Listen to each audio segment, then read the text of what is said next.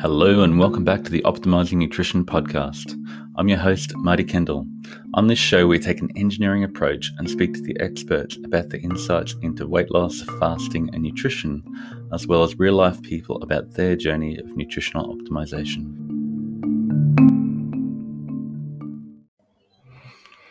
Hello, Clark. We're live. How you going, buddy? We're doing the thing. We're doing it. Doing the thing. Somehow he's nervous, but this guy is very cool. Clark is a nutritionist, biohacker, whatever that means. We'll talk about that soon to be. He's not a doctor, but in May he is actually a doctor after finishing medicine and wants to be a doctor in like 3 months, and then we can 3 months, nearly a doctor, and in the future an endocrinologist. And Clark popped up in data-driven fasting, and it was a real help. Jumped into all the lives and had a whole lot of amazing insights, and I became a really good friend and shared a lot of info, and we were back and forward on Facebook Messenger, just chatting, nerding out.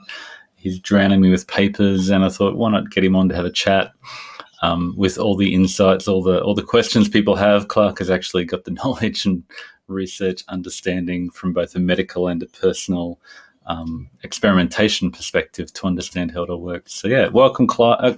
Great to chat, man. Thanks for. Yeah. I was like, hey, I like what's going on here. I should just join the community and derail everything and confuse us with papers on fructose metabolism or something awful. I don't know. With facts and research. So So tell us about Clark. How did he get to be you're a nutritionist and then decided to do medicine? You've done a whole lot of biohacking, nerdy stuff to try and hack your body, and you were going on. Do you want to have Rob Wolf on the chat too? I don't think I'll be enough, and you chat to Rob all the time, and Rob might come later, but you're quite a background. How'd you get to be Clark? Not Clark Kent, but Clark Connery. It all sounds cooler than it is. That's like the thing. Like, I don't know. I don't maybe I should take more pride in a lot of it, but I don't know. I think a lot of people thought I was the dietitian who was like a fat kid growing up, right? And then, you hit like 6th grade, pretty fat. And then you had that point where you're like, why am I fat? And then you start getting curious, right? And that's basically the gist of how this all started. But no, fast forward. I'll try to give the elevator pitch of my life real quick. So lost some weight in high school, got into bodybuilding, powerlifting in high school, but then I kind of had a lot of gut issues and kind of hurt my back with powerlifting.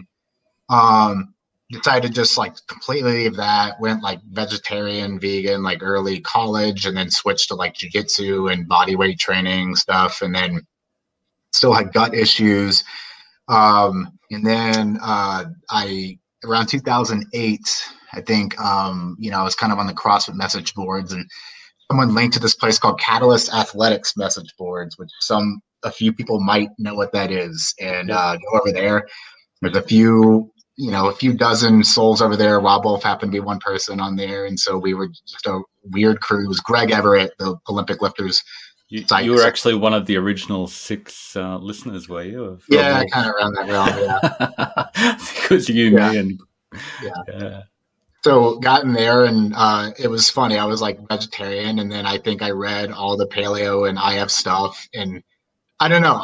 The weirdest thing about me is if something makes sense to me, I feel like I can dramatically change my entire life. And so I remember just reading all this stuff, and then within 3 days, I was like, yeah, this sounds right. It just logically made too much sense, and was like, yeah, they're right. All right, I'm just going to change my entire life. So, Rob Wolf made me do it. Yeah. That's my excuse too. Yeah. That was my first stint playing with fasting and keto and everything. And then I was the exact stereotype. And I think this is a funny thing with these communities is you see this stuff with fasting and you're like, this would be great for the metabolically deranged population, right? And yet everyone who tried it first was these people working out 3 times a day. In the morning I would jump rope for a half hour, then lift middle of the day, and then at night do jiu-jitsu. And it's when you're 21, you can just do amazing stuff like that would kill me now. But So I actually got a little disheartened with it because I think I just destroyed myself too much, and it really was just overtraining. But but that was my first stint with a lot of keto and paleo and IF stuff, and I actually moved away from it for a couple of years and got my dietitian's license. I was always curious about it, but I was kind of like waiting to redo it. I was just trying to get in my head like, hey, I need to not like push so hard and kill myself with training. So once I was kind of ready, I came back, and I kind of had to because I was having so many gut issues. I had to leave work one time. Wow. Something happened. Then it's actually really, it's kind of a funny story, but basically I just like was like having like frequent like bowel control issues, and I basically had to commuting like 2 hours to work every day, and had a mess, and then literally had to drive home 2 hours just in my like sitting in my own filth. Like, all right, I remember the 2 hours. Got to work out what's going on here. This is diet. It's obviously not working. It was the most life-changing drive. And I remember like on the drive, I was thinking, all right, we're going to go back. And I've been putting all the paleo and keto stuff on hold, but I'm just like, there's nothing like sitting in like your own, like just, I'll try to be like, you're like, I need to change something. So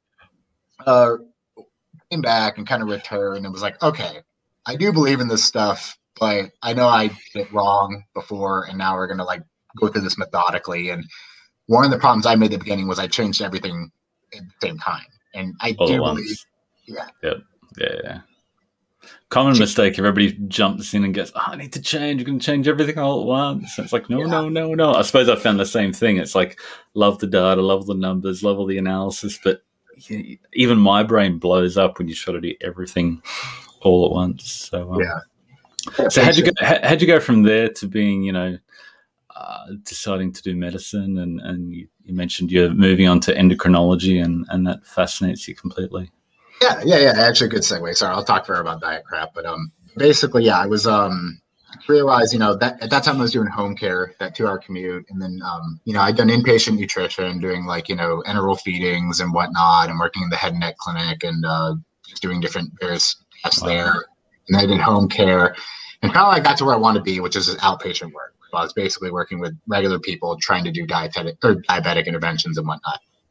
So I was at a VA in Ohio, and the VA, it's very slow to change, right? Oh, you're in Australia, so you probably don't know this. So it's like a government. Are you aware? I don't know. Yeah, Veterans Administration, is it? Or yeah. So they have I was trying to make some big changes in this sort of space with sort of lower carb interventions and whatnot, but it was tricky because it was kind of easier with my overweight patients, but the diabetic ones, it was tricky because I would try to help them towards these changes. They would improve their blood sugars, but then they had this issue of approaching, getting lower and lower and having potentially hyperglycemic events. Like I was trying to keep them away from it, but we needed to reduce their medications. Now, the VA is very old school in terms of which insulins they would give. And this is back around 2010 through 2015. And they're also on sulfonylurea, so like glimepiride, glyburide. So, and for people who don't know, these are insulin secreting agents. In other words, they tell your pancreas to release more insulin. Yeah. But they also have true risk for hypoglycemia. Yeah, so it'll stimulate your pancreas to drive out more insulin than it usually would. Yeah.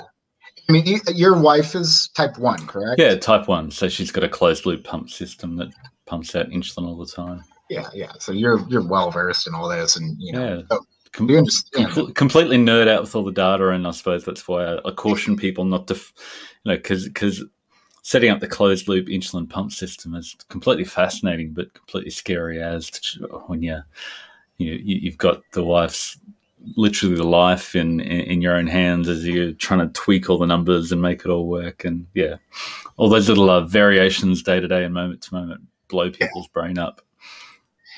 And, I wish I had gotten to work with more type 1s at the VA. I only got to work with a few, but so, it definitely was a lot, scarier at times, so I commend you on being able to kind of help her manage that. It's very time intensive. Yeah. Working with the type 2s, I got a few guys off of insulin, but it was always this tricky process where, I wasn't allowed to tell them to change their meds. I just kind of would just talk mostly diet, but these were often the smarter guys who kind of could put one and one together and like be like, I kind of see what's going on here. Mm.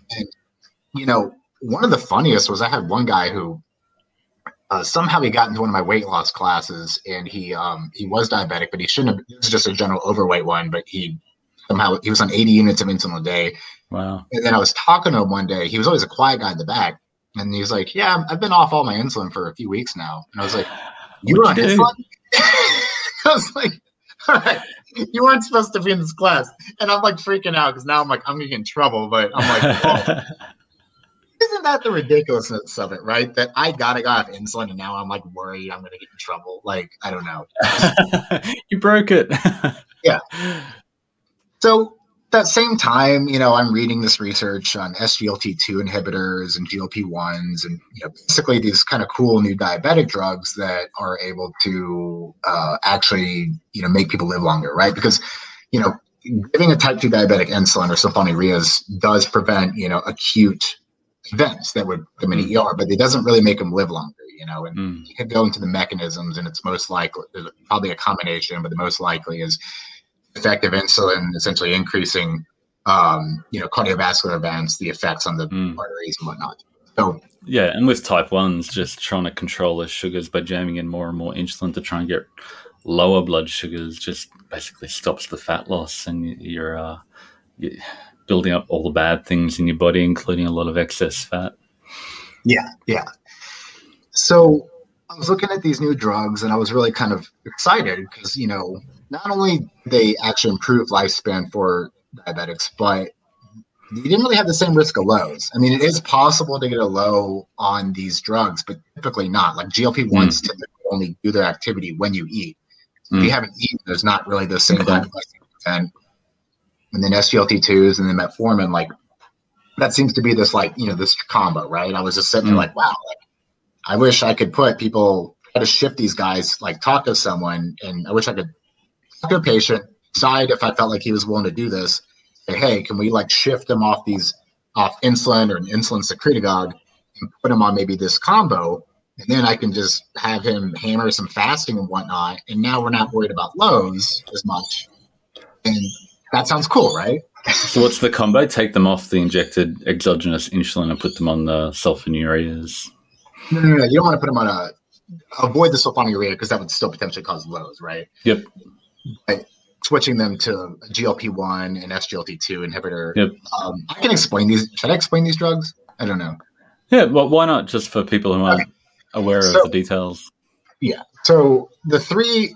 So metformin, I think a lot of people are aware of, and I won't try to explain the mechanism of metformin because I don't think anyone really fully knows. There's debates on whether it inhibits complex 1 in the electron transport chain or whatnot, and is it exercise in a pill? It seems like it somehow almost hurts the mitochondria, and as a result, they kind of rebuild. But these are debates, and I've even heard that might not be it. And so it does something good. We just know that for some people. Yeah, it is sort of a dose. It depends on the patient. In other words, the more metabolically deranged a patient is, the more benefit they get from it.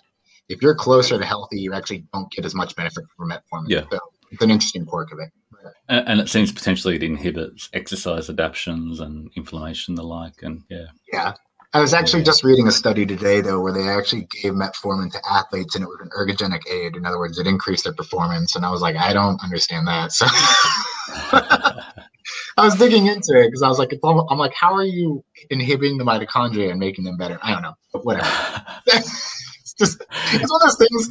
That's one reason I get hesitant to even say things and don't always come out, because I feel like I'll read a study a year later and I'm like, well, that just proved what I thought. So I'm just going to hide in the back and not talk. So, But, so we'll talk about the other two drugs. So GLP-1, incretin 1, this is like Ozempic and, Trulicity. These are these injectables that essentially mimic this sort of hormone released by the pancreas that, it penetrates insulin. In other words, it helps your own insulin work better, increases satiety of the gut. In other words, you'll be more, satiety, right? That's the name of the game. With a lot of nutrient optimization, right? But, which we'll talk about later. Yeah, exactly, right. So it does this at a gut level, but a brain level too. GLP-1 actually penetrates into the brain and increases satiety at the brain. funny enough, the main side effects are intense nausea, right? Wow. That's kind of what it's supposed to do, right? Like, satiety through wanting to throw up. Perfect. Yeah, I won't go into all the effects of it. You know, we are seeing improved cardiac outcomes from it as well. And then SGLT2 inhibitors are kind of interesting. So it's SGLT2, sodium glucose transporter 2. This is this co-transporter in the kidney that basically your kidney filters out glucose and then sucks it back up. And it can only do that a certain amount. And that's why once it passes a certain number, people urinate out sugar with diabetes, because your kidney can only reabsorb a certain amount. Right, yeah. And it's through this sodium glucose transporter. It uses the two together, sodium and a glucose, to pull back in. This drug blocks that.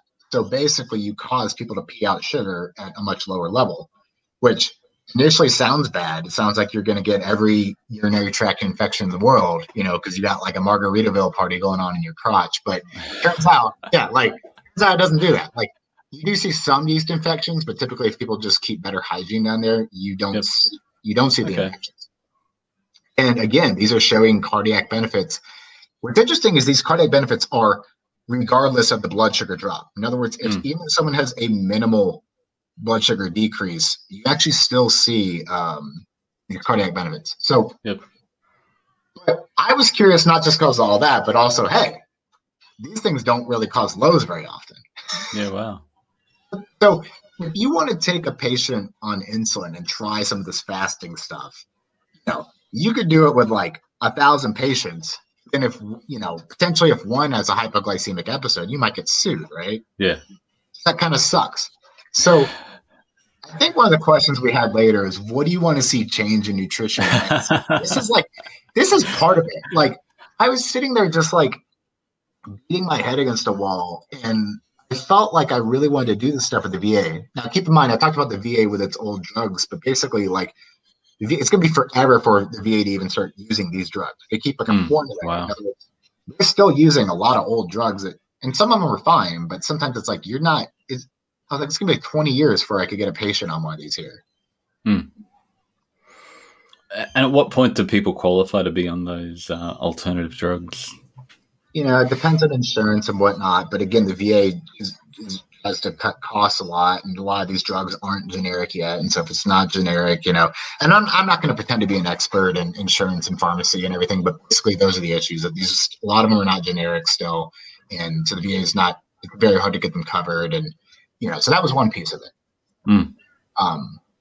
I talk way too much. I'll let you cut it. No. So how did you? And then from there, you've decided to go from being a nutritionist to say, let's do medicine, and you're about to finish medicine, finishing up your residency, and then long term as a endocrinologist.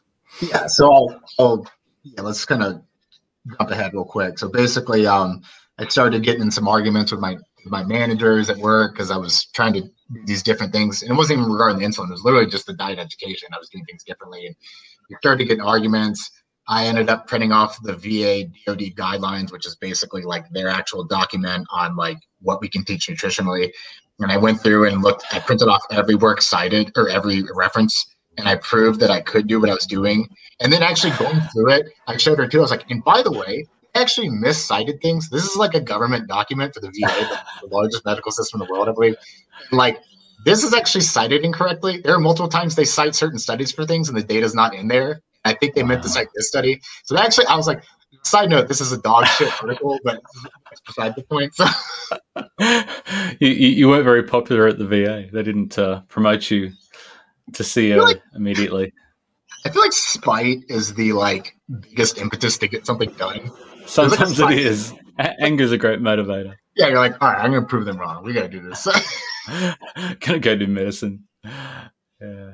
So I was like, okay, I'm going to move out of Ohio, and I ended up moving to Vegas. That's a long story, but I ended up going to med school here, and now I'm finishing up, and as of in what like 5 days, I have to submit my residency match list, which is, if people know what that is, yikes. And then I have to decide I'm going to end up, and then hopefully be able to land an endocrine fellowship after that. And yeah, here we are. Nice. Yeah, cool. It's really great to have you part of the community and sharing all your insights and helping people in data-driven fasting. So just quickly, you've obviously done a few different biohacks on yourself and tried to try a whole bunch of weird and wacky stuff since you were 21 and a vegan powerlifter. What have you tried that worked and what didn't? And then we'll segue to your data-driven fasting journey. Yeah. So a couple thoughts on this. First off, I don't know, the term biohack is always bugging me. Yeah, me too. I'll say it in a couple ways. Number one, some people will fast and say, "Oh, I'm biohacking," and I'm like, "There's people in the world starving. They're not biohacking." They don't call it biohacking. Yeah. So I say sometimes I feel like people are just doing stuff you're supposed to do. Occasionally they don't eat. And I'm like, yeah, that's not hacking. I don't know. I don't want to go down rabbit holes, but I don't know. I feel like there are a lot of true pharmaceuticals, I would say, are real. I don't know. I feel like vaccines are the biggest hack in the world, but I don't want to drop a crazy. Don't go there. Yeah, so whatever. But yeah. But yeah, so no, I've tried a lot of weird things. For example, I've tried a lot of nootropics, and again, I don't consider them hacking.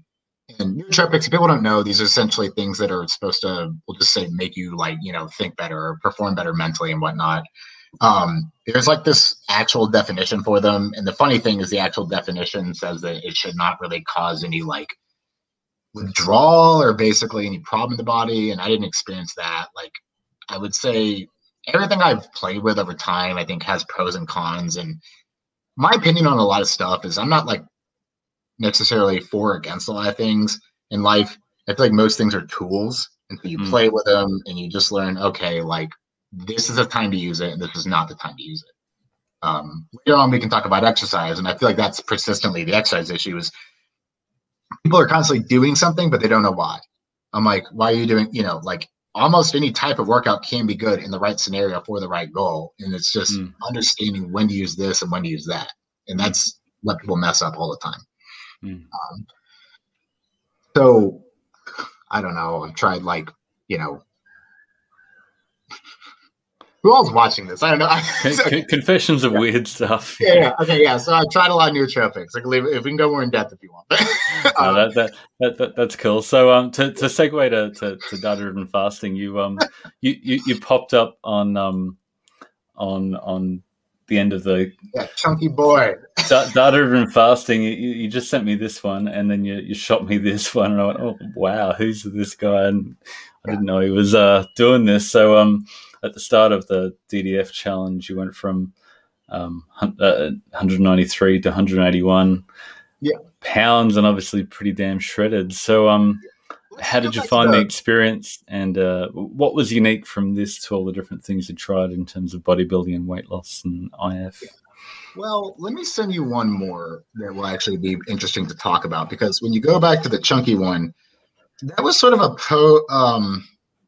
I used to be keto for a long time. And actually I was kind of was known as a keto guy. All right, I'll just send you this one. I have another one. No. I should have sent this ahead of time. All right. So I was keto for a few years, and this was just one example picture. I wish I had gotten this other one ready for you. Yeah, so that was during my keto days. And I have ones where I was leaner, but it was decent muscle mass at the time. And keto worked for me for a long time. And then I was training a lot, taking in somewhere between, I think I was maintaining weight somewhere between 3,600 to 4,000 calories a day. I had to take 5,600 in one day. That was a peak. It's a lot of training. Yeah. So I was doing a lot. I was doing jiu-jitsu. I was rock climbing. I was doing tricking, if people know what that is. It's gymnastics, tumbling, essentially. So having a blast.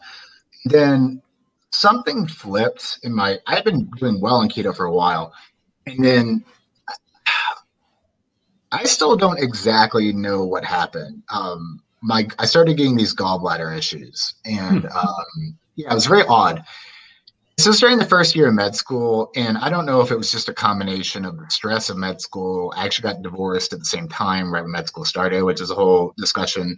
And started having all these gallbladder issues. I got a HIDA scan, which is essentially a gallbladder scan, and it was having a reduced ejection. And I didn't have any gallstones, but it was just this weird issue where it was almost like I was lacking bile. Potentially wanted to take my gallbladder out. I did. If you want to talk about biohacks, I've done a lot of random stuff. Like I actually was supplementing bile and taurine. Taurine is actually like a key thing for actually bile production if you go into the rabbit hole with that. And then it's taking like Ursa D-colic acid or Ursodiol. I can't ever pronounce it right, but Ursa deoxycholic acid, which helps with bile. But eventually it was just kind of falling apart. I got an endoscopy and I had this wicked ulcer in my duodenum, which made me think I had like an H. pylori infection, but I didn't. And then it started to hit this weird point, and I'm still trying to figure out exactly what went wrong, but the only consistency is it seems like everything I ate at that time, if I try to eat it now, it re-aggravates my gallbladder. Wow. And it's like, I've been picking this apart for a long time because I really enjoyed keto and it worked incredibly well for me for a long time. But something flipped, and I don't know if I want to get like a hippie, if I want to act like a hippie or something, I'd be like, I don't know, maybe the stress of the time, I created some sort of like allergic rejection of everything I did at the time. I don't know. It would be like my hippie response, but that doesn't make sense to me, so I don't know.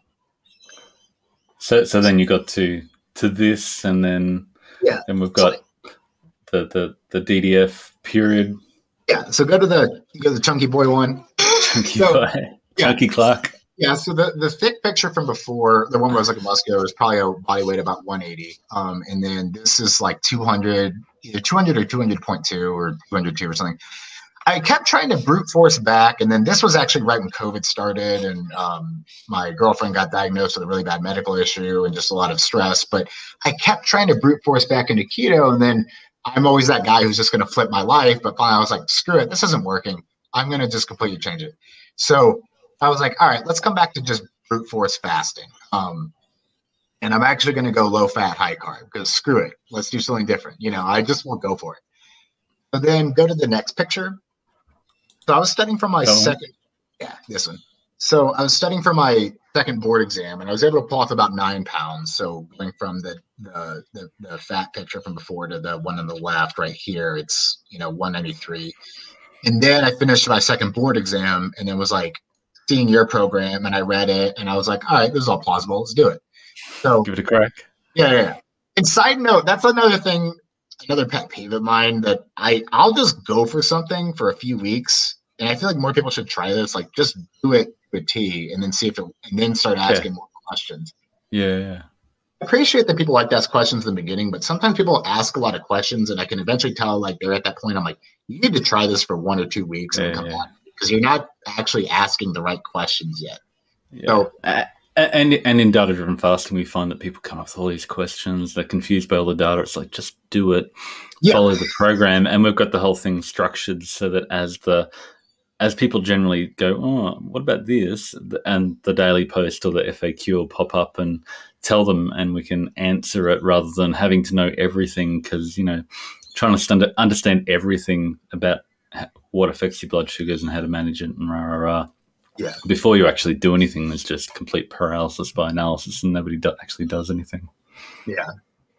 There's I think Rob Wolf was talking about this recently, where he used to be very like results oriented as opposed to process oriented. And he's talking about that in the context of jiu-jitsu. And what that means is like, let's say you're powerlifting, you're very focused on the numbers, hitting these PR goals. But jiu-jitsu is like this weird ephemeral, like you don't hit these numbers. It's just this process of basically like the recipe is just show up and get on the mats. Just the only thing you could really measure is how much time did you spend on the mats. That's the only like measurable thing to say how you got better. And I think sometimes that's like, just jump in the water, man. It's warm. It's not so bad. Like, so just like, I think of that a lot. So Here's all these other people who've done it and it worked. Just follow them, and Yeah. So how did you find the process? Do you know the calorie intake Michael asked? Do you have any idea of what your calorie intake there was? Yeah. So I follow a little bit of like a zigzag approach, which is after squat. What's his name? Dr. Hatfield. He was the first guy Yeah. to squat over 1,000 pounds, but smart guy. But I kind of, it's basically just I would modulate my calorie intake based on my activity a little bit. And also, this was hand in hand with, mixed feelings on John Kiefer from carb backloading back in the day. I think he had some things right and some things I don't like, but I don't know. I think he's a smart guy, and I think that refeeding, if done appropriately, can have its benefits. So I would basically take my calories to the lowest was 1,400. It was either 13 or 1,400 was the lowest I think I remember at the time. And I could maybe hold that for 2 days in a row. That would be, and if it was really low, then I would have to do a caloric surplus. And I was working out. I was kind of busy, so I was working out once every 3 days, and then the 2 days in between was either just studying or walking, basically. So then for the caloric surpluses, I think it was so in the very low end, it was about 1,400, but on average, my lower caloric days were about 1,700. Then I would switch and do one day that was a little bit higher and try to coincide that with my workout day. And I think it was on average about 26 to 2,800 calories. And this is while you're doing data-driven fasting? Yeah. Yeah, wow. And my carbohydrate, I was actually doing at the time, I would try to do keto some days because I still to this day try to brute force, see if I can do keto. But my gallbladder always, my girlfriend forced me to name my gallbladder because he's so annoying. His name's Henry. So it's from a joke, but basically we're like, Henry's acting up.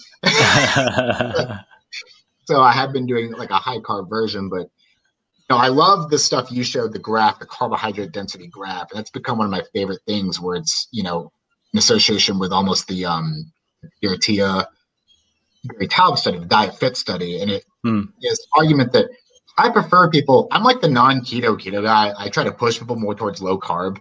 I'm like, but you can make higher carb work. It can be done. So yeah, I was doing a little bit of I still do a bit of a higher carb approach. And my protein intake was typically 180 to 220 grams most day. So, yeah. So how did you find data-driven fasting that was different from what you tried before? The biggest thing I really loved was actually feeling the hunger, which is something I think a lot of times my perception was that hunger was more mental. And a lot of times it sounds odd, but it was more abdominal. Like I would feel crappy sometimes and feel off. And I was like, oh, maybe I'm hungry. I would check my blood sugar and I'm like, oh, that's not low at all. So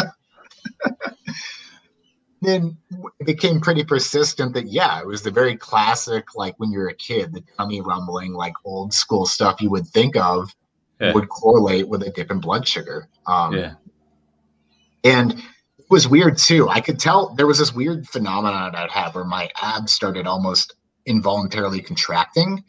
I'd be at work and I would just be like randomly getting these like contractions in my stomach. I haven't really talked about this, but I was like, I got curious and I started checking, and normally that coincided with like the big dip in blood sugar.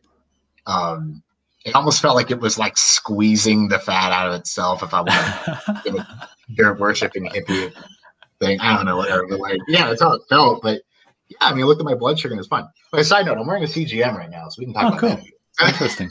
Yeah, it's really important to get that correlation between your actual sensations of hunger, because I think everybody wants to do fasting, but that a lot of the time fasting is for days on end, and it's just push through hunger, ignore hunger, grit your teeth and bear it and ignore the hunger. And then when people go to refeed, they're going, I've earned it, and they just binge and lose it and just keep on making that no progress and potentially worsen because they're not eating well when they're doing that refeed binge.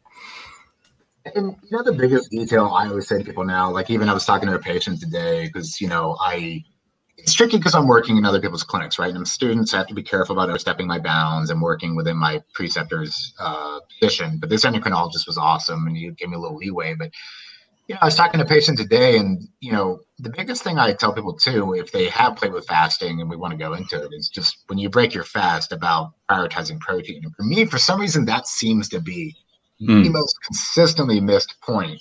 And I feel like I cannot let anyone leave without that statement. I'm like, and it's ridiculous. And and I'm like, I cannot, if you're going to play with fasting, I cannot let you leave without this statement. And I'm like, Yeah. make sure I look them in the eye. I'm like, when you break your fast, you have to prioritize protein. And I calculate their protein needs. And I'm like, you need at least hit at least 50%, hopefully at least 75% of this, maybe all of it. You got to hit it. Like, no donuts, no cheesecake, no cookies, protein first. Yeah. It's insane. Simple but effective. It's a simple. Yeah, that's the thing. It's so simple yet so effective, and that's why I can't let people leave without it. Because I'm like, you have to hear this. Like, and then if they don't refill on energy from fat and carbs, their blood sugars are back down below their trigger again sooner, rather than just filling up on this, pasta and cheesecake and whatever that'll just keep your blood sugars and insulin just elevated forever.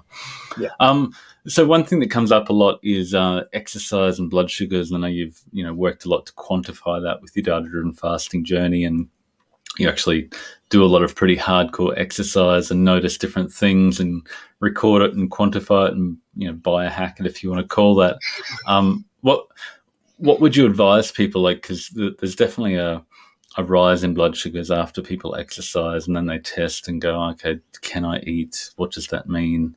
I mean, generally we just say, don't try and eat your main meal around your workout, and then, just later on in the day you use your blood sugar to guide your eating if you need to. But if you do a lot of really, really intense exercise, it may be elevated for longer. How do you manage that yourself with the DDF process?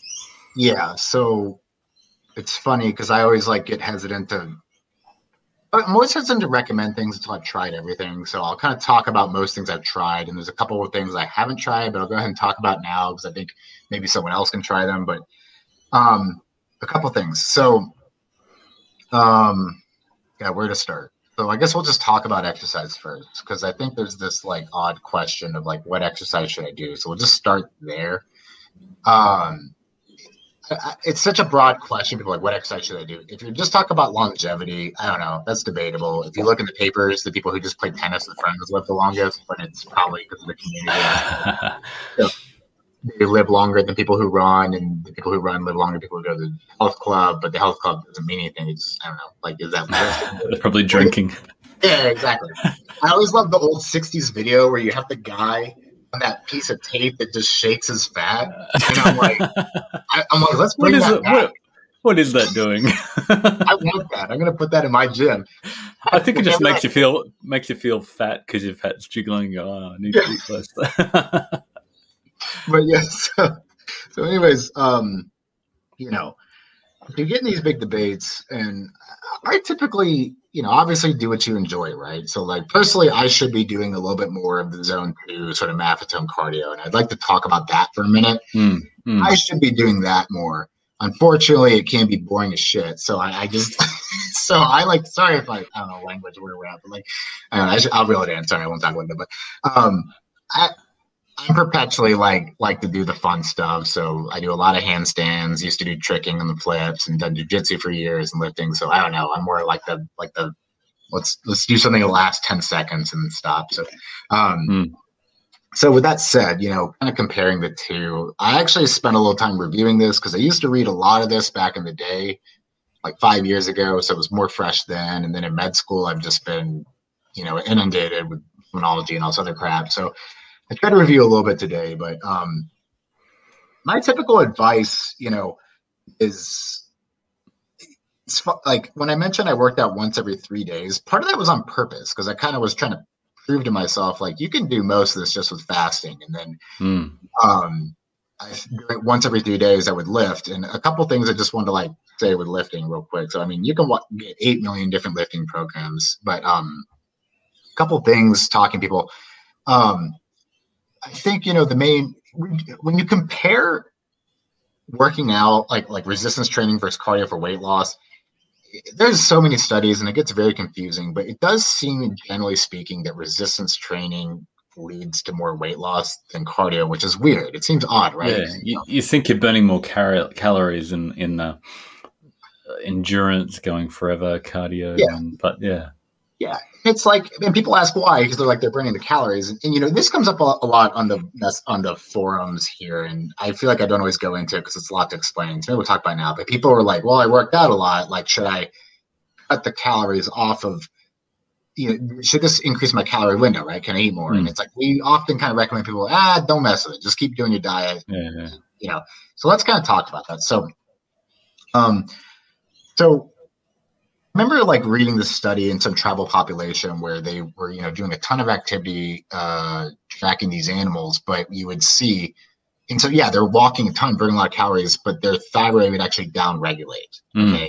And that makes sense, right? If you're in a scenario where you're tracking animals, low calorie, and you haven't eaten yet, you don't really want your metabolism to be eating away at you during that time. Yeah. So the body has something built into it where if you're doing excessive amounts of exercise, your metabolism actually can adjust accordingly. It just becomes more and more efficient, basically, so you're using less and less energy. Yeah, that seems like a good idea in nature, right? Like that just makes sense, right?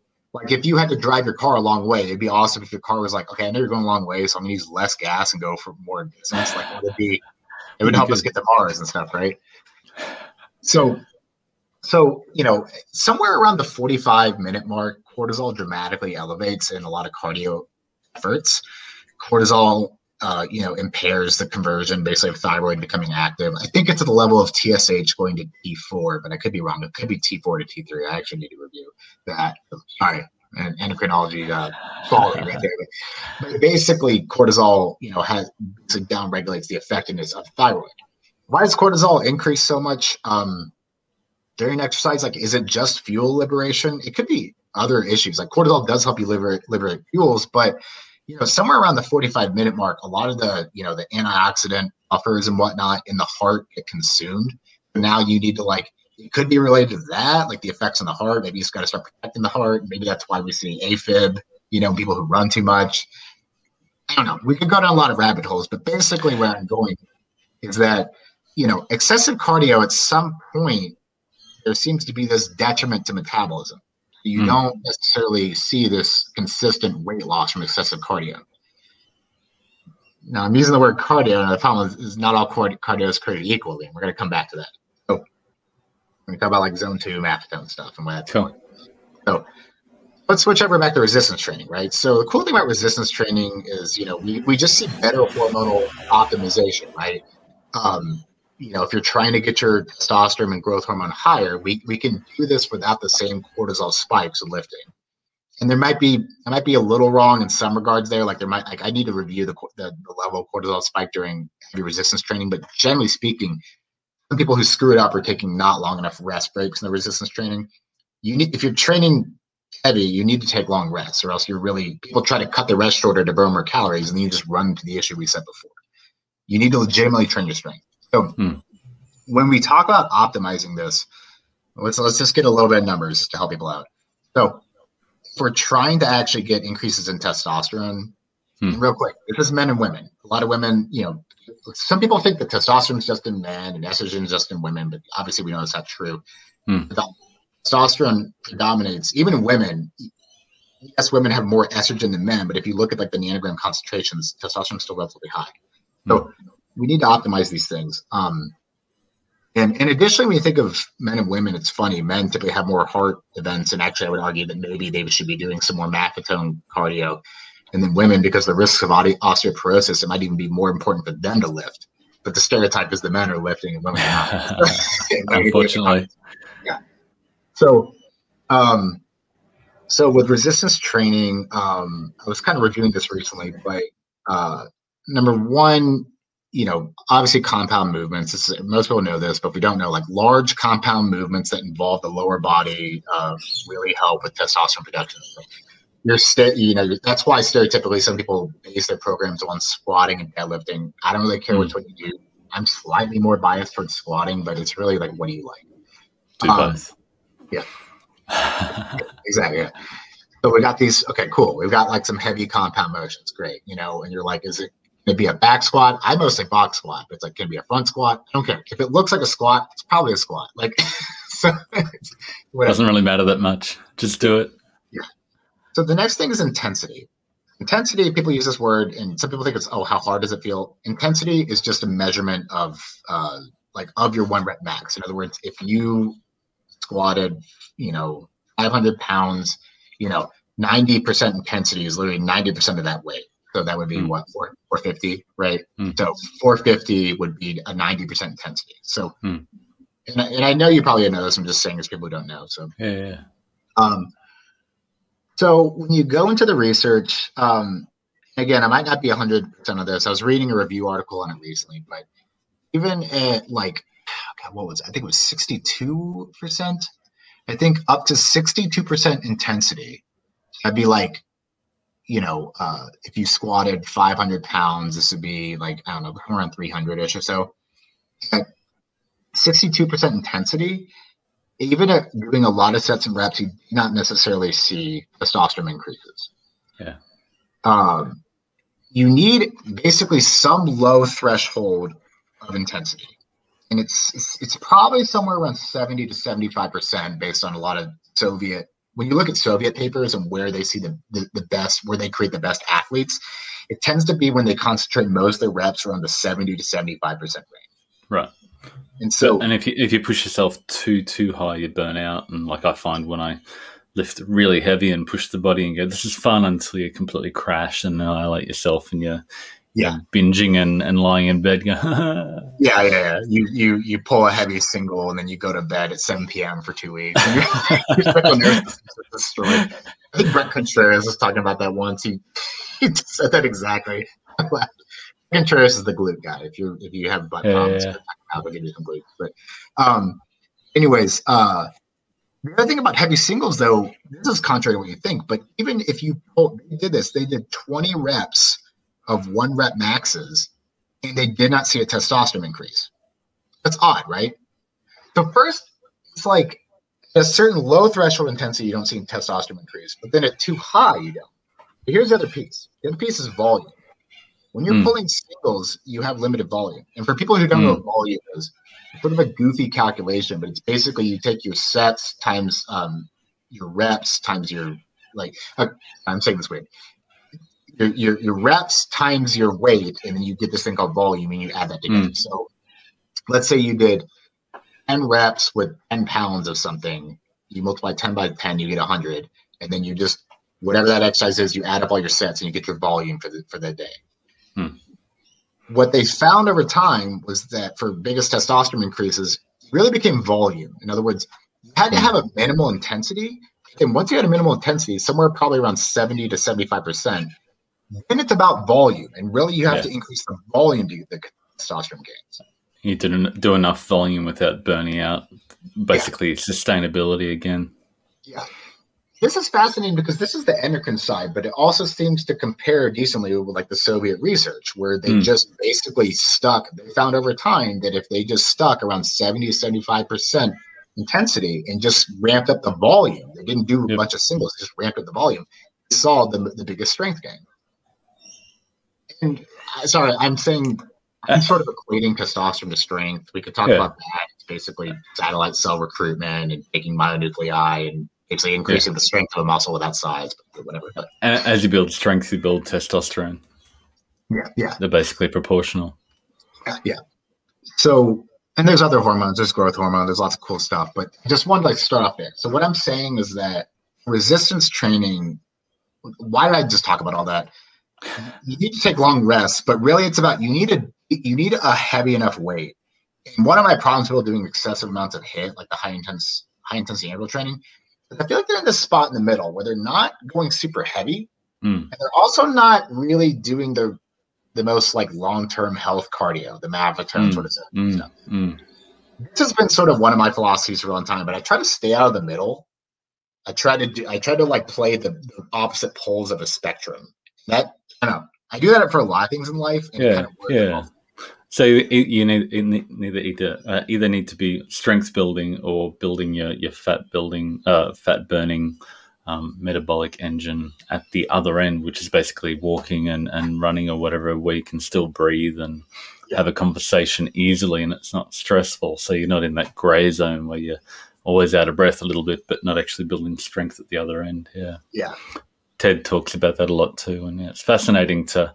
I did watch it. I saw you interviewed. I meant to watch that. It's completely fascinating. I heard a Peter Attia interview with a guy who does the lactate threshold testing on Tour de France cyclists and just the fine tuning of that. But basically, they're just training them to burn fat at a low intensity all the time, and then occasional sprint training to be able to burn glucose when they need to. But the most important thing for them is to build the mitochondria to build fat, which is, the fundamental aspect of metabolic health, and that they can burn through a massive amount of carbohydrates. But the most important thing is for them to be able to build the mitochondria to burn fat at the lower end. Yeah. So we want to nerd out real quick for a second right there. Yeah, why not? All right. Let's talk about insulin resistance, right? So I've been trying to revisit this, and in the past, so we have this GLUT4 translocation, right? So we want to explain let's just do it. Okay. So insulin, so on your muscle and fat, you have this GLUT4 transporter. So it transports glucose into the cell, and insulin helps bring it to the cell surface. Other parts of your body have glucose transporters that don't rely on insulin, but on the muscle and fat, they do, except with exercise. So there's this curious thing, right? And most of us are aware, but through exercise, we can actually bring this GLUT4 receptor to the cell surface and be able to get, sugar into muscle or fat tissue without the need of insulin. That's cool, right? When I first learned about this, it seemed like initially it was very much presented as specifically to resistance training. Let me rephrase that. Not resistance training, but glycogen depletion training. In other words, training in a way that depleted glycogen really stimulated this. So this could be a Wingate test, certain types of resistance training, basically heavy glycolytic training. But from what I'm reading now, it seems a little bit different. So what happens in exercise is we have ATP, right? The energy molecule, and it's ready. It has 3 phosphates, and they're all very electronegative. They don't like hanging out, so they want to pop off, and then you release a ton of energy when you do that, and that's how we create energy. And it's some chemistry and physics if you want to have a blast, right? So ATP is adenosine triphosphate. There's 3 phosphates, and then one pops off and becomes diphosphate. And your muscles are smart, right? If it quickly wants to get ATP back, it can actually take 2 adenosine diphosphates. So these both have 2, so there's 4 phosphates there, and it just does some nice, elementary school level arithmetic, and it moves 1 phosphate to another.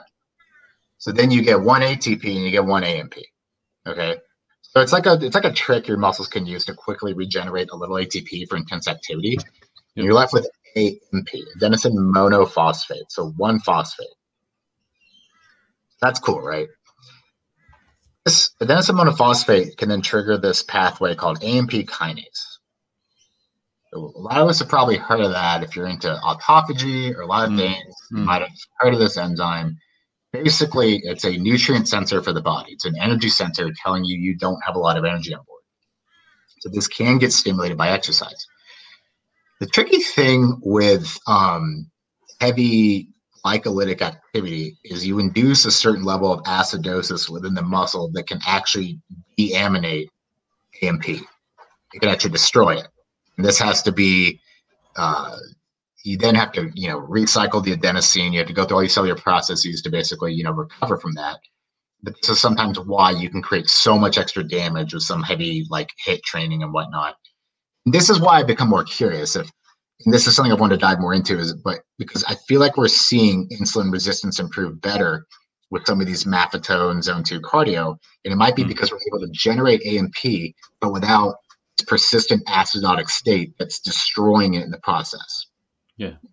And therefore you've got more GLUT4 glucose uptake without having to hammer it with insulin all the time. So not only is insulin not hammering glucose into your cells and you've reduced your body fat, which is not, so the insulin's not holding the energy back in your cells. You're actually sucking it up through exercise without the need for insulin. So your insulin requirement is just plummeting. And Peter Attia and this guy was talking about the amount of, if you get a type 1 endurance cyclist, the amount of insulin they need just plummets because they're just doing so much exercise and sucking up all the glucose through non-insulin glucose mediated uptake.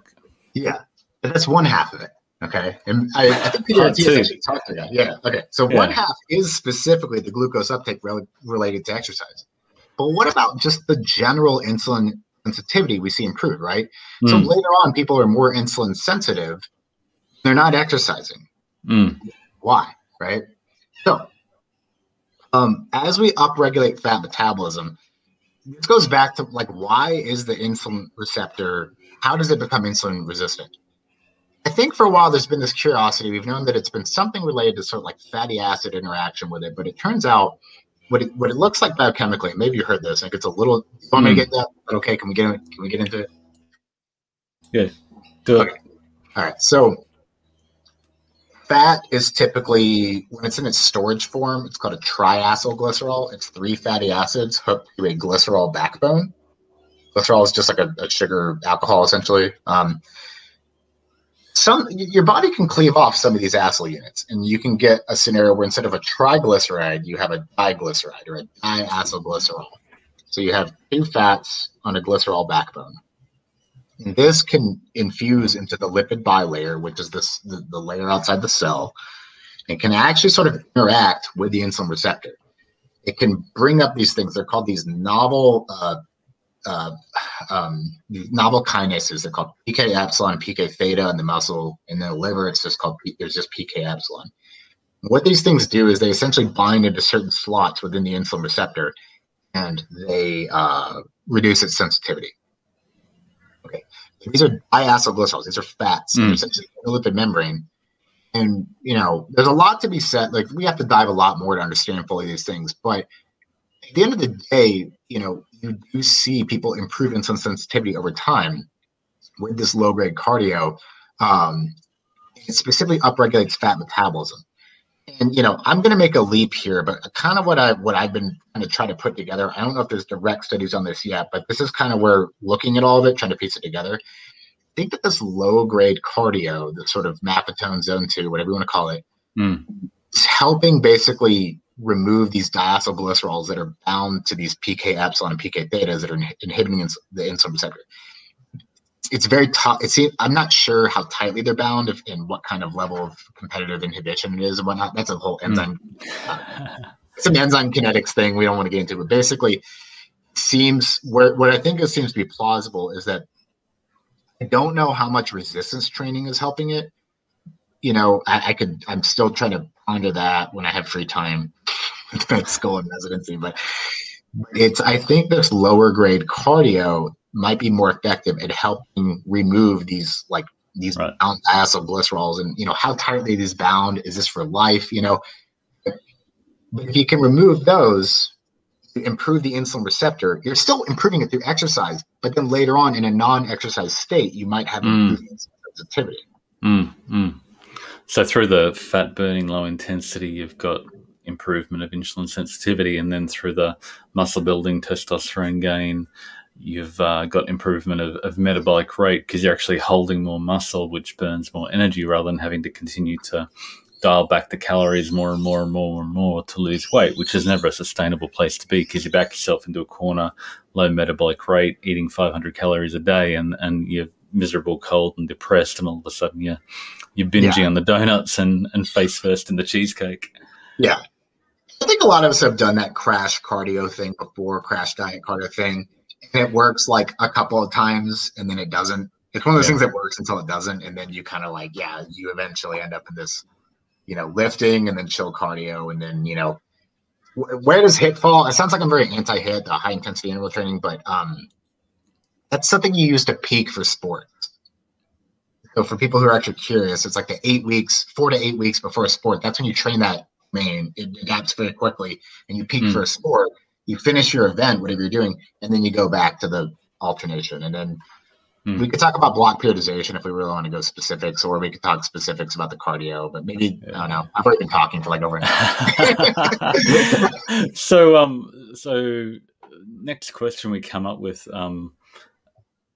is a lot of people find when they start data-driven fasting, their blood sugars come down and down and down and down, and they sort of bottom out and stabilize at a very, very low level, and all of a sudden their trigger is 50 or 60 milligrams per deciliter. But sometimes at that point, their blood sugar is really low, but they're not continuing to lose weight. Is there a point where, a carb bolus occasionally will help boost the metabolism, boost the thyroid. We've talked a little bit about this with metabolic flexibility, and yeah. It's funny you mention that because sometimes I'm a bad lurker. I try to help on the forums, but sometimes I'm actually picking out the interesting cases. Some of the people I'm writing down because I'm waiting because I want to talk to them individually and see, okay, how are things going? And I want to see what they're doing. There's like a few different people who have different responses that I'm actually kind of following more. Yep. I would call these like the atypical people, and they're the most interesting, right? I'm like, okay. Yeah. Data-driven fasting works really, really well for most people, and as their blood sugars come down, the waist and weight, everything sort of falls into place. But there's some people that seem to, I don't know whether the metabolism slows, like you talked about, your thyroid slows, your whatever happens, and the body adapts to that lower. Some people have done extended fasting before, and they come into the whole process and are quite lethargic to start with. So yeah, what is there a role for? Most of them come from a keto background, which is very low carb. So is there a place for a bit of a carb spike occasionally at that point? Yeah, and so I want to so I'm going to talk about this, and it's got potentially one realm that's maybe a little non-ideal, so we'll kind of talk about it. But so the thyroid has a half-life of like 5 days. Okay, people don't know half-life yet. It's like 5 days for half of it to reduce. So if you play with I noticed that for myself. If I go too low calorie, it feels okay for a few days, and all of a sudden it hits you. And then it kind of correlates around that time. You're like, oh, I need to eat something. So someone's fasting, and then they start to get, these sort of like hypothyroidist symptoms, like they're feeling cold all the time. And I've actually had that in the past, like, dieting too much and, having cold intolerance where friends are at a pool party and it's like warm outside, but if I got in the pool, I would like die because I'm so cold. So it's a life of overtraining in jiu-jitsu. But anyways, so why are we fasting? Like, why not just count calories? Why do this fasting thing? A lot of it, I would argue, when I talk to people about it, is, we're trying to basically reduce insulin levels so that when they do come up, we're more sensitive to them. That's the general, when our hormones are high all the time, we reduce our sensitivity to it, right? We do this with a lot of drugs. And, you look at, people taking, nitro for heart-related stuff, like the body, and sometimes you have to, try to peak these things. A lot of hormones do better with peaks and then drop, so you always remain sensitive to it. So with that said, that's a lot of times my argument for I'm not against insulin. It's why I kind of move against the insulin hypothesis. I'm like, kind of a cool hormone. We just don't want high all the time. You know. So getting these little insulin peaks can be cool. So when we do a caloric bolus and we get an insulin peak, and we do shove some energy into fat cells. And when you do this, appropriately, we can talk about having a lot of fat cells, having big swollen ones, and the subcutaneous versus visceral fat. But generally speaking, when you do this insulin spike and shove a lot of energy in them quickly, you get a concomitant leptin spike. So why do we care about leptin, right? So leptin is an energy signaling molecule, and it's more long-term as opposed to some short-term one. So you can kind of transiently increase it from a big refeed. And first and foremost is protein. This is the most thermogenic.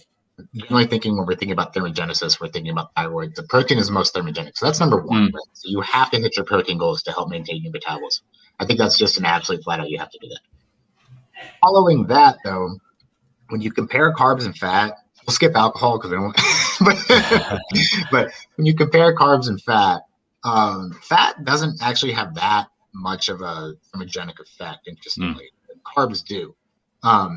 We do see, it seems like over time, though, when people are, chronically taking a lot of carbs, they don't get the same thermogenic spike from it. And this is another thing. When you fast and then eat, that first meal has the biggest thermogenic effect, which is one reason I think the whole 6 meal a day thing is crap, because they're they're trying to argue that, okay, you're increasing thermogenesis by eating 6 meals a day, but you get the largest thermogenic effect by going from no eating to eating. That first meal has the biggest thermogenic effect. So that's where you want to get your bang for your buck. And then you do this carbohydrate spike, and I want to talk about a problem with that, which we need to address, but it has to do with physiological insulin resistance. Because I'm not going to say this out, someone's going to hold my toes to the fire, so we'll talk about it. But So we do this carbohydrate spike, we get a leptin spike, and this leptin spike will then interact with the arcuate nucleus on the hypothalamus, which then triggers hypothalamic hormones, which are like GnRH, which is gonadotropin releasing hormone, which then goes to the pituitary, and that's going to help you get your testosterone and all your cool stuff. You get your TRH, which is TSH and thyroid, and then all these other cool hormones. But basically, where I'm going with this is you want a leptin spike to basically reignite your hypothalamus, then go through this whole pathway, right? Now, the tricky thing is when insulin's high all the time. Dr. Robert Lustig, if you look at his work, he's a endocrinologist, I think out of UCSF, but he showed that, chronic elevated insulin inhibits it basically causes resistance to leptin at the level of the arcuate nucleus in the hypothalamus. So that's another reason to deplete insulin over time so you don't induce this resistance. And what's cool is he actually showed this by giving a drug called octreotide. So octreotide, also called somatostatin essentially, but basically shuts off a lot of hormones. But he would give it to these people with hypothalamic disorders with leptin resistance, shut off their insulin essentially. And then he did one of the coolest graphs I've ever seen in my life, where he plotted units of leptin, I think on the y-axis, and the bottom was thermogenesis. In other words, he measured per unit of leptin the efficiency of thermogenesis, right? But an ideal scenario, it wouldn't take much leptin to cause a lot of thermogenesis. And what he showed was that in these patients, when you knocked out insulin with octreotide, you increased the effectiveness of leptin to act on the hypothalamus. In other words, per leptin, you got more thermogenesis. And this is another reason I was a fan of fasting. I'm like, okay, let's eat insulin, make the hypothalamus more more leptin sensitive through that by keeping insulin high. Yeah, we spike insulin to get leptin to spike, but it's not chronically high. We're not inducing So I don't know if that makes sense, but you have something to say? Yeah, no, go. So at that point, you get really depleted. Your insulin levels are low, your blood sugar levels are low, and hunger can be quite intense at that point. Is there a point where just, I think you talked about this chart from the Satiety article where we look at, from a satiety point of view, it's really hard to overeat those, rice, broccoli, potato. If you jump to the other end, a lot of people do the carb cycling where you'll deplete glucose, you'll deplete insulin, but your thyroid tends to downregulate, you get depleted, you get tired, and then maybe a carb bolus at the other end. As long as you're avoiding this middle ground, that danger zone of carb plus fat, you're probably in a good place if you just have a brief spike, reset leptin, boost your thyroid. Can you tell us more about that? Exactly. I think the biggest thing people screwed up in the past with that was, you don't want to eat fat when you do this spike.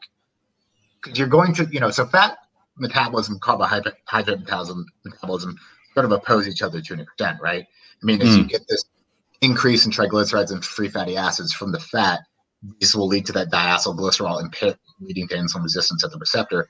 You're having this scenario, you have both fat and carbs at the same time, and they're impeding each other. And a funny segue, like one of the problems with fructose is you have a carbohydrate and goes to the liver and essentially comes out as fat. You have a carbohydrate that induces the same state where you basically have carb and fat metabolism at the same time, right? So like it's basically a donut. Yeah. Being produced in the liver because you get the carb and the fat together. Yeah.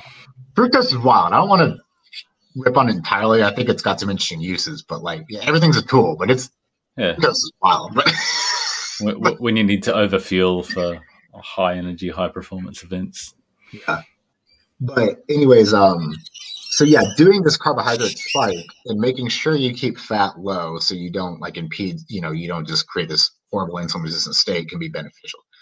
The problem though is this physiological insulin resistance. So if you've been they've shown this. I was reading this study a long time ago with these young college athletes, or I can't remember if they were athletes, but they were young. But they had them do a 3-day fast. So 3 days. These are not diabetic people, and they're fasting for 3 days. And then they gave them a carb bolus, and they actually, had relatively high blood glucose spikes. How damaging was it? You could talk about it, but basically the body will start to kind of figure it out. But, during fasting, your body creates physiological insulin resistance, which we need to explain that. I don't know. Basically, Matt, you explain your understanding of it. I think it's there's a lot of different interpretations of what it is. Yeah. We got to make sure when during starvation, there's a few cells in your body that don't have mitochondria, and so if a cell doesn't really have mitochondria, it can't use fat as a fuel. There's like your red blood cells; they don't have mitochondria, and then like like your astrocytes or the glia. Sorry, I have to review it sometimes, but certain brain cells, I think it's the astrocytes, but some of them don't have mitochondria, so we have to make sure that they essentially get glucose. So your body tries to shuttle glucose to those cells that need it, and then at the same time, a lot of cells that don't necessarily need it, that can run on fat, will become this transient insulin resistant state, which ties back into that PK epsilon diacylglycerol pathway, because basically what that's the same pathway for physiologic insulin resistance. Well, that's what they think. We don't know. They go for that. But yeah, so when someone does a carb spike, so going back to your question, trying to spike the thyroid, if they do a carb spike, they've been potentially in a physiological insulin resistant state, they potentially get like a really high blood sugar spike. Maybe not diabetic level, but let's say it was like a 160 or 170 in a young, healthy person. You might say, if you're in the medical field, like, 160, 170, that's not that big of a deal. But let's be nitpicky, right? We want to be optimizing our nutrition and health, right? Anytime your blood sugar raises above 140, it starts glycating, nerves and stuff more than we really want it to, like with damaging extent. And this so you definitely don't want to live there all the time. You don't want to be elevated all the time, but the occasional excursion for somebody who's trying to, is it a good thing? Well, so here's the thing. So this is one reason why I was like, I don't always normally talk about this. I like to play with things myself for a while, but I was on endocrine this month, right? And I got access to CGM. So I was like, hey, can you play with it? Yeah. So we could talk about CGMs. Per your recommendations, I think most people doing DDF and stuff should just rely on the blood glucometer. It's better. When could a CGM be beneficial? I would say two scenarios. One, when you are trying to figure out these post-exercise blood sugars, because you can catch a lot of weird stuff going on with blood sugar after workouts that it would be almost too hard to catch with a glucometer. Yep. There's so much going wild. That's the one time the CGM could be nice. But again, CGMs are continuous blood glucose monitor, CGM, continuous glucose monitor. These things are very expensive, so it's like not always applicable. But the other scenario is it's kind of like in line with Rob Wolf's Wired to Eat protocol of testing different foods. I like it because I have a lot of foods I cannot eat, do a lot of gut issues. And it's funny, if I accidentally get them, I can see these transient blood sugar spikes that are pretty bad looking. For example, like tomatoes and peppers, I do terrible with certain nightshades. Yeah, wow. Yeah, and the other week I had some because my birthday. I was like, screw it, I want some. Yeah, I mean, you went wild on tomatoes for your birthday. Yeah. The next day, my blood sugar was just screwed up for a while, and I felt my face was all inflamed, and I get nightmares from them. That's like really weird, but I don't know. But whatever. Crazy. Yeah. So, anyways, the cool thing with the CGMs is I've been able to use that and play with this more. So I'm like, all right, let's try messing around with this blood sugar spike and see if we can mitigate it. So where I've been with that, what I think there actually might be a way to mitigate it and not get such an awful blood sugar spike. I think it's in line with a lot of our other DDF stuff, but basically getting an earlier protein feeding. I think if you get a protein feeding a few hours earlier, it seems to maybe, I guess when I'm looking at my own numbers, I'm trying to dig and see if I can find a paper that maybe agrees with me, which good old confirmation bias never hurt anyone, right? But no, I think yeah. So because the problem is this physiological insulin resistance from prolonged fasting, right? So if we do a protein feeding, we can sort of potentiate get a little bit of some of these hormonal spikes without getting a horrible blood sugar spike. And basically kind of tell our body like, hey, we're not quite in a fasting state, so that it can kind of reduce some of this physiological insulin resistance, and then follow that later with the carb spike. And I'm seeing much better blood sugars from that approach. So you might have a typically low carb few days and then come back with a high carb occasionally. Yeah. So how often do you tend to do that? So recently I've been doing a lot of jiu-jitsu. I'm trying to get it in and I'm lifting a lot. So I'm just having to eat a lot more than I normally do. But let's say I was back in a state where I was just working out once every 3 days. I was really busy and just trying to lean out. I find when I'm really busy, that's a good time to lean out because it's like you're just fasting. Don't have time to eat. So I would probably do the simplest thing is to just do my carb bolus, like, with the workout days. And then so you could just do like the bolus on the workout day and then do 2 hypocaloric days afterwards. I would work out once every 3 days, but you can prolong it. And part of this too is really how big are you? If you're big, you don't really need to do this. If you have a lot of weight to lose, there's a lot of energy on board. The refeed is not really necessary. It's really as you're leaning out, you're going to start bumping into this issue. And a good way to know this, a good way to like kind of like predict it is your post-workout blood sugars from what I found. So when I was larger, my post-workout blood sugars would say very elevated for almost 4 hours afterwards. And I wouldn't even eat after workouts. I actually eat most of my calories pre-workout. We could talk about that. But as I leaned out a lot, at about the 2-hour mark, my blood sugar would tank way below my trigger sometimes, So, and it would be elevated for about 2 hours, and then it was a rapid drop. And I got by testing a lot, I could feel when it happened, and then you get super hungry and you just want to eat whatever. So at that point, you probably will want to go, once your blood sugar tanks, you want to maybe go for the carbs at that point to rescue it from tanking after the big workout. Potentially, yeah. And I want to say this too, because I always talk about, everything's a tool, and I always feel like the wrong population gets the information. So I want to clarify that, like, this is a tool when you're leaner. When you're like, I've talked about in the past, and back in my dietitian days, I remember like one guy specifically, he just liked to ask me a lot of questions. So I talked about refeeding stuff.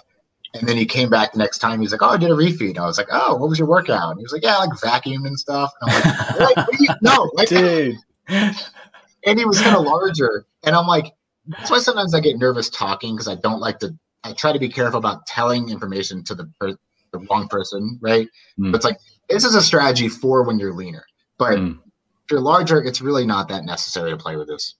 Yeah, I suppose that might be a good segue to the metabolic flexibility aspect. And my understanding of metabolic flexibility is basically the ability to burn fat or carbs alternately and even at the same time. And what's happening when we're, like you're talking about, if you're more overweight, if all your stores are full, your blood glucose is full, your liver and muscle are full, your fatty acids in your bloodstream are full, and your adipose tissue is full.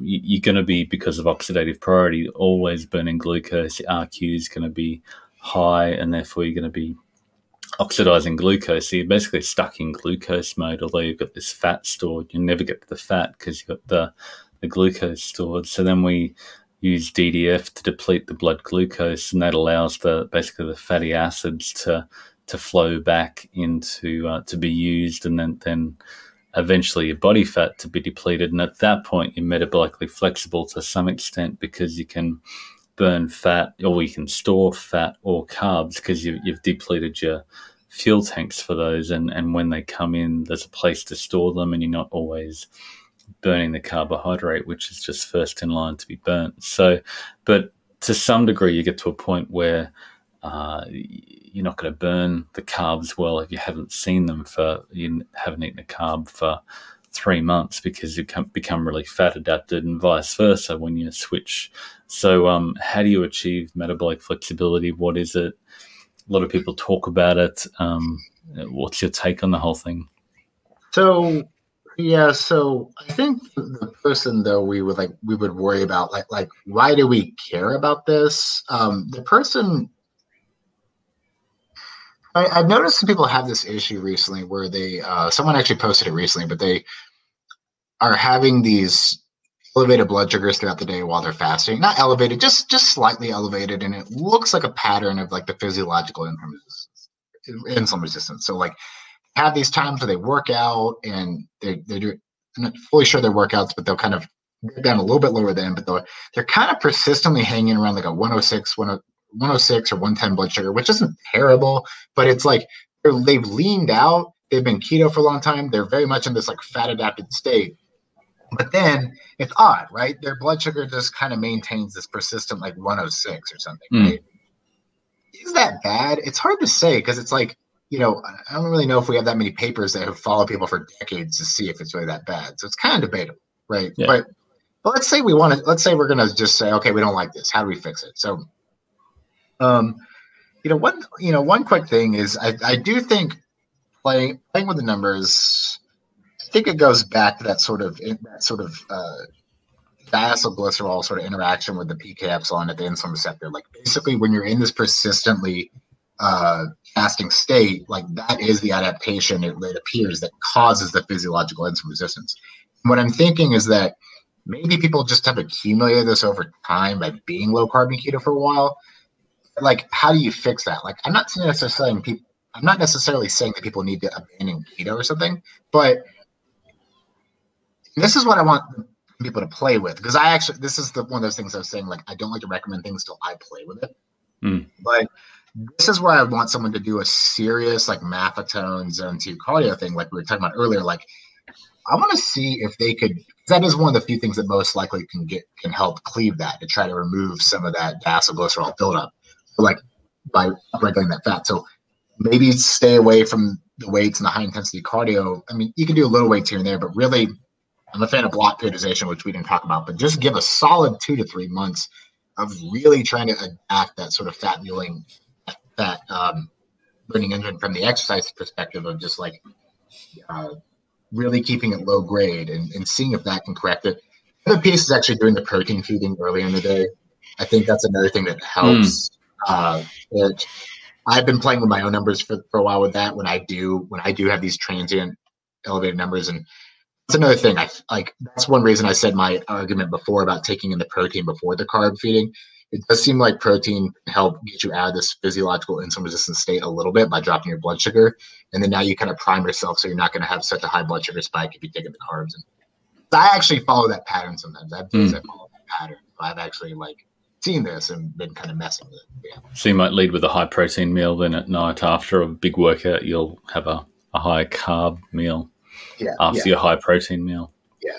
But for those who are, I guess to answer your question about the metabolic flexibility, it's like reframe it basically.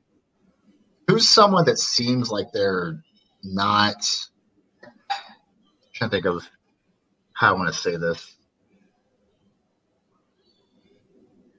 We've developed someone who can use fat as a fuel by putting them keto and fasting and everything.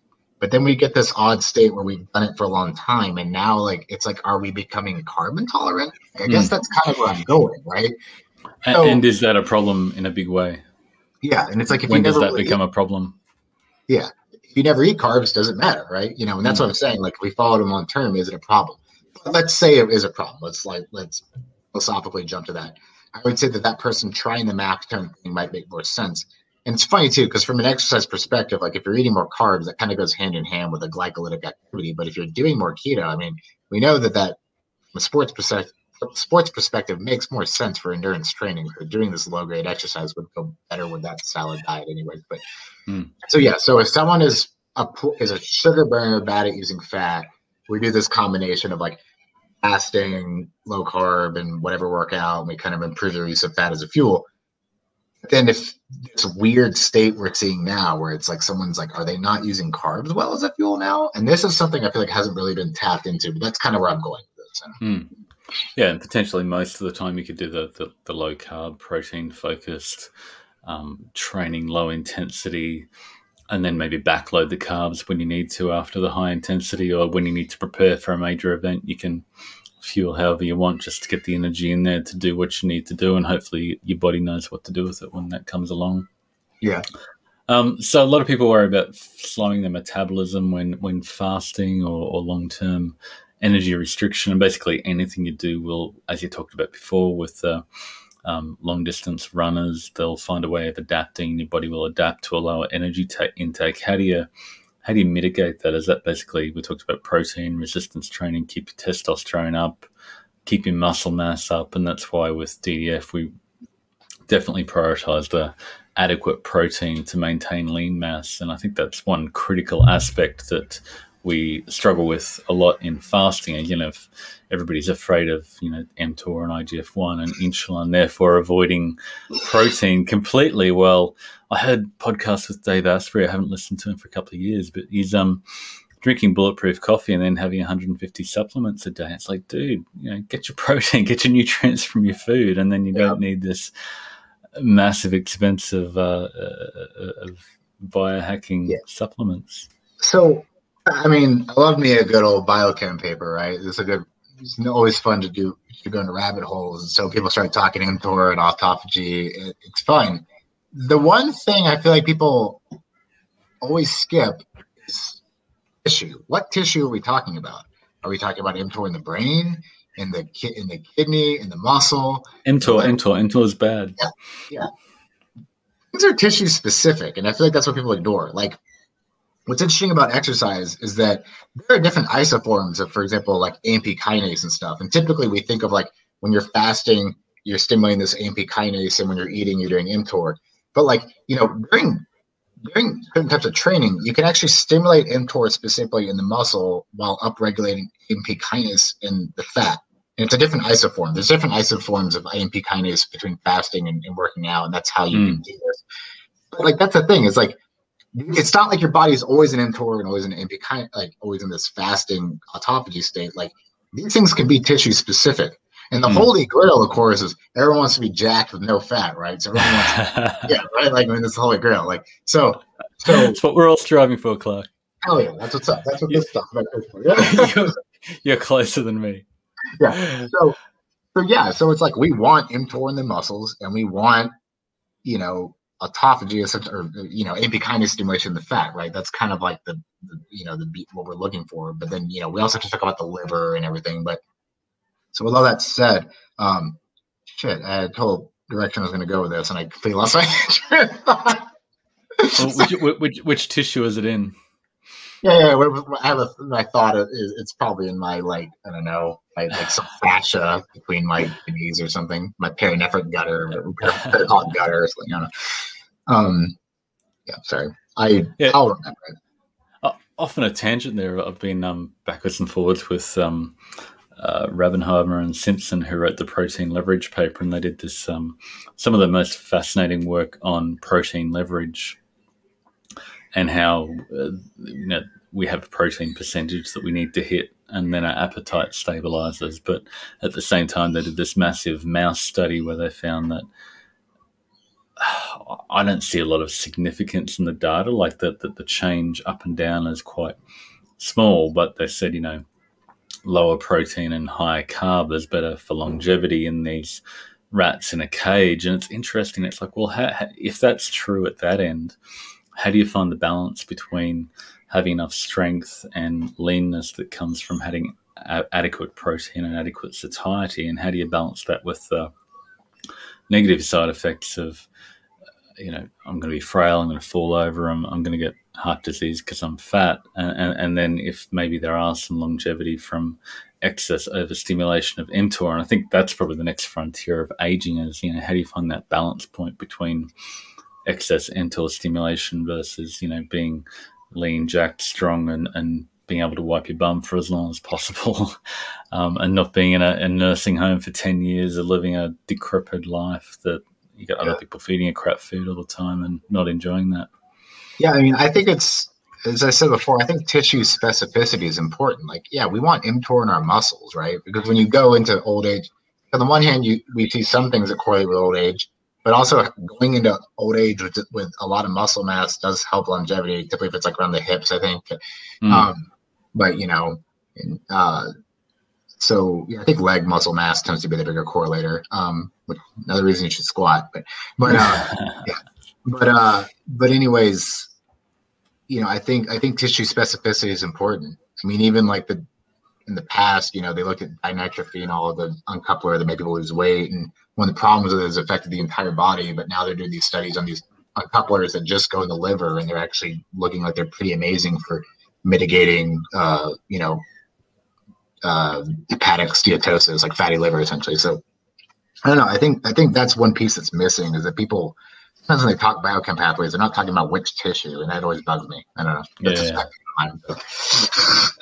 Yeah. Anyway, another question that comes up is, once you get insulin sensitive, you get leaner, or as you get to reverse that, when you become leaner, you become more insulin sensitive, and effectively your body wants to hold on to energy more easily. How, if you get to that point, your blood sugars are low, but you still got more body fat, your body's just good at storing fat, even though you're probably metabolically at a low risk because your blood sugars are in a good place. What can you do to continue that journey? Is there anything other than just, lots of slow walking, low intensity walking, getting nutrient dense feeding, adequate protein, etc., good sleep?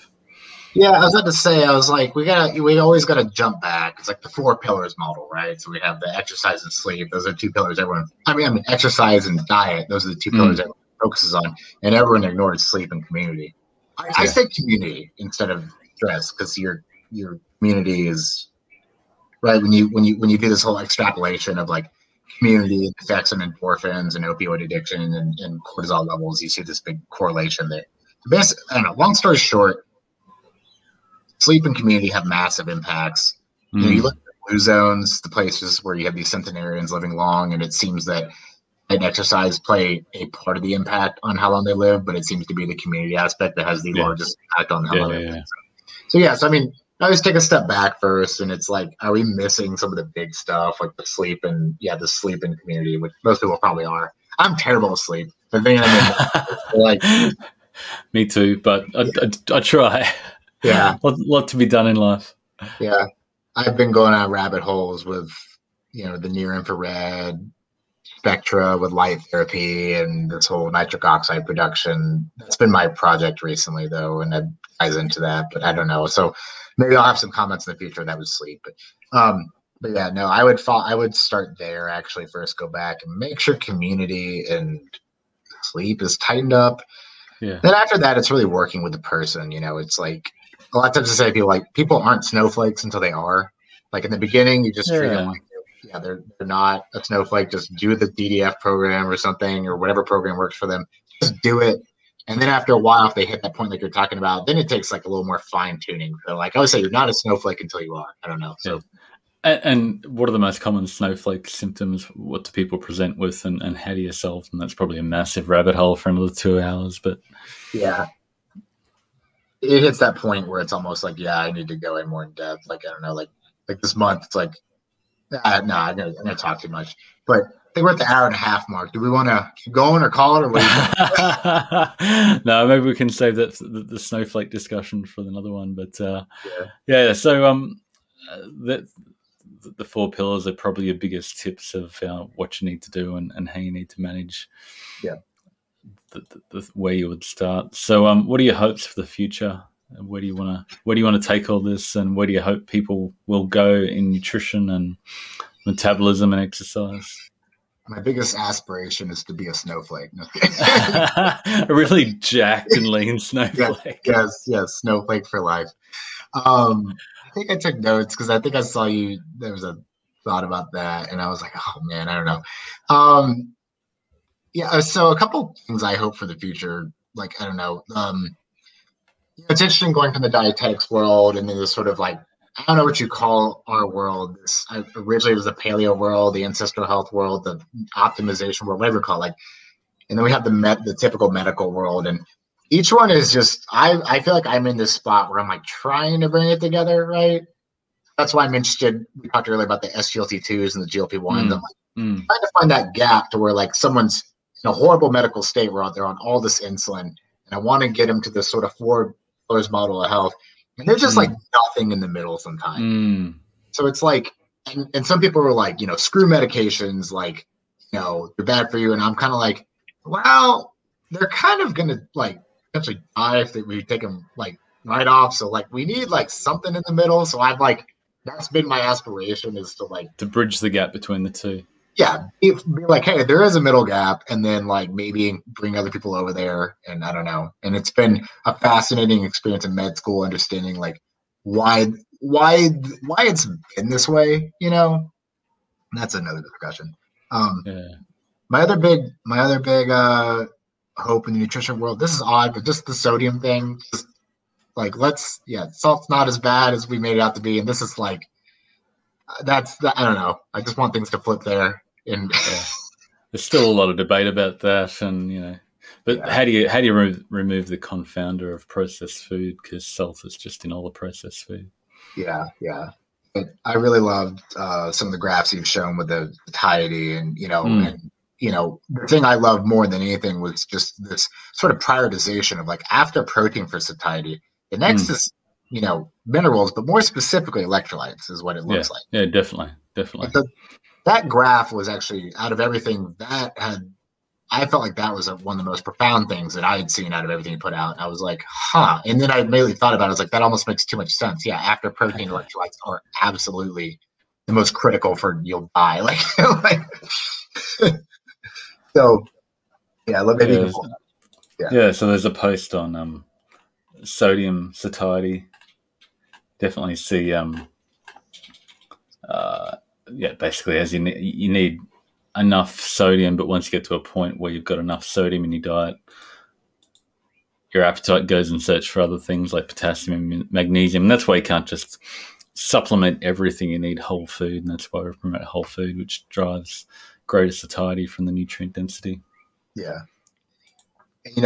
I'll plug in real quick, but looking at Rob Wolf's stuff with the Element and Louis, but they've seen people who get stuck a lot of times with their diet, something's not clicking. Sometimes it really just is the electrolyte piece afterwards. They're good out in their macros, but they're just, and I've even seen this for myself recently. I actually ramped up my potassium intake dramatically, and it has had just a night and day effect on me. Mostly on my sleep. My sleep has gotten profoundly better by ramping up my potassium intake. So, potassium is probably one of the most deficient nutrients in the whole food system, because nobody's eating anything green and fresh anymore. It's a funny thing. The reason I stayed away from it for a little bit was because of my ulcer, and also I used to use I didn't really talk, but I play with ketone esters, I play with ketone salts. They're a tool. They have a very specific use I could talk about, but one of them was a beta hydroxybutyrate potassium one, and potassium can potentially irritate your gut and lead to ulcers. So that was one of the myriad of things I'd use at the time. And I was like, okay, well, is that why I got an ulcer? I'd actually stayed away from a lot of excessive potassium for a long time because of that. But I was fiddling recently, and then I happened to eat one thing that had a lot of potassium, and I felt a lot better. And I was like, was it the potassium? And I was like, let's try, right? Let's give it, let's risk an ulcer, Not cool. Concentrating your bowel to wake you up in the morning. But, and now you've been chasing all your micronutrients with Nutrient Optimize with the challenge and trying to dial that in, which is a whole new challenge and probably another podcast chat. Yeah. Yeah. Cool. I think that's those are the two big. Okay. Cool. Thanks so much, Clark. It's been a whole lot of fun diving really deep in all the mechanisms of everything. And thanks for being part of the community and jumping into the lives and nerding out and guiding people when they get stuck and helping the little snowflakes that don't just work with, wait for your blood sugar to drop and then eat nutrient-dense protein, which works for most people. But, I get excited at snowflakes because that's where you learn some stuff. So you do the program and you wait for the weird stuff to go, and you go, what's going on here? You dive in and help. And that's where people need really smart, nerdy doctors and endocrinologists who understand not just the medical aspects and the sick care, but actually, healthcare and helping people optimize and solve those really nerdy problems. So thank you so much. It's been fun. We'll chat to you later. Thank you so much. Thanks, man. See ya.